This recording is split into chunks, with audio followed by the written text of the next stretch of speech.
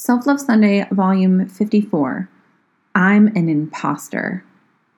Who do I think I am? Why do I even think I'm qualified to do this, or important enough to do this? I'm not even good at this. I kind of suck as a host and as an interviewer. What did I even want to do this for anyway? No one is even going to listen to it. You can barely get anyone to read your stupid weekly emails. What makes you think they're actually going to download and listen to you? What a colossal waste of time you have spent working on this. It is rare that I talk to myself in such a way these days. I am hardly ever negative when it comes to myself or the goals I have laid out. And yet, this last week, as I have basically every I dotted and T crossed, my head has begun to swirl with thoughts like these. I have put together a podcast I am mostly proud of. I have amazing guests with amazing insight who have accomplished amazing things. I have a stack of interviews recorded and ready to go so that I will never have to scramble in the future. I hired a company to help with the technical stuff and sound editing.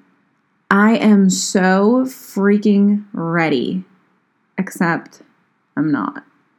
I have one last episode to record, a solo one. One that will introduce myself to the people who don't know me and will lay out what to expect from future episodes. At first, I procrastinated on it, wanting to make sure I was ready with a solid outline. Then, I have tried to record it twice, and both times I sound like a rambling, unfocused mess. Truly, that's not me being hard on myself. I am a much better writer than I am a speaker. I've caught myself going over episodes in my mind and cringing at the way I ask a question or how I struggled at times to articulate what I was trying to say. And each time I ask myself, why are you even doing this?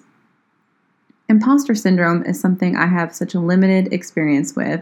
It took me a bit to identify that this is what I think is happening. I usually feel such confidence going into new things. That is odd. I feel this way about a podcast. Maybe it's because I don't put myself out there on audio or video that often, so I'm worried people will see a more rounded view of me and not like it.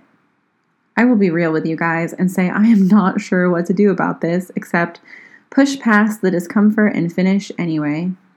I'm not sure those thoughts and feelings are going to go away anytime soon. I guess I will just have to tell my brain it's lying and hope the listeners agree. Thank you all for being you. Your friend, Crystal.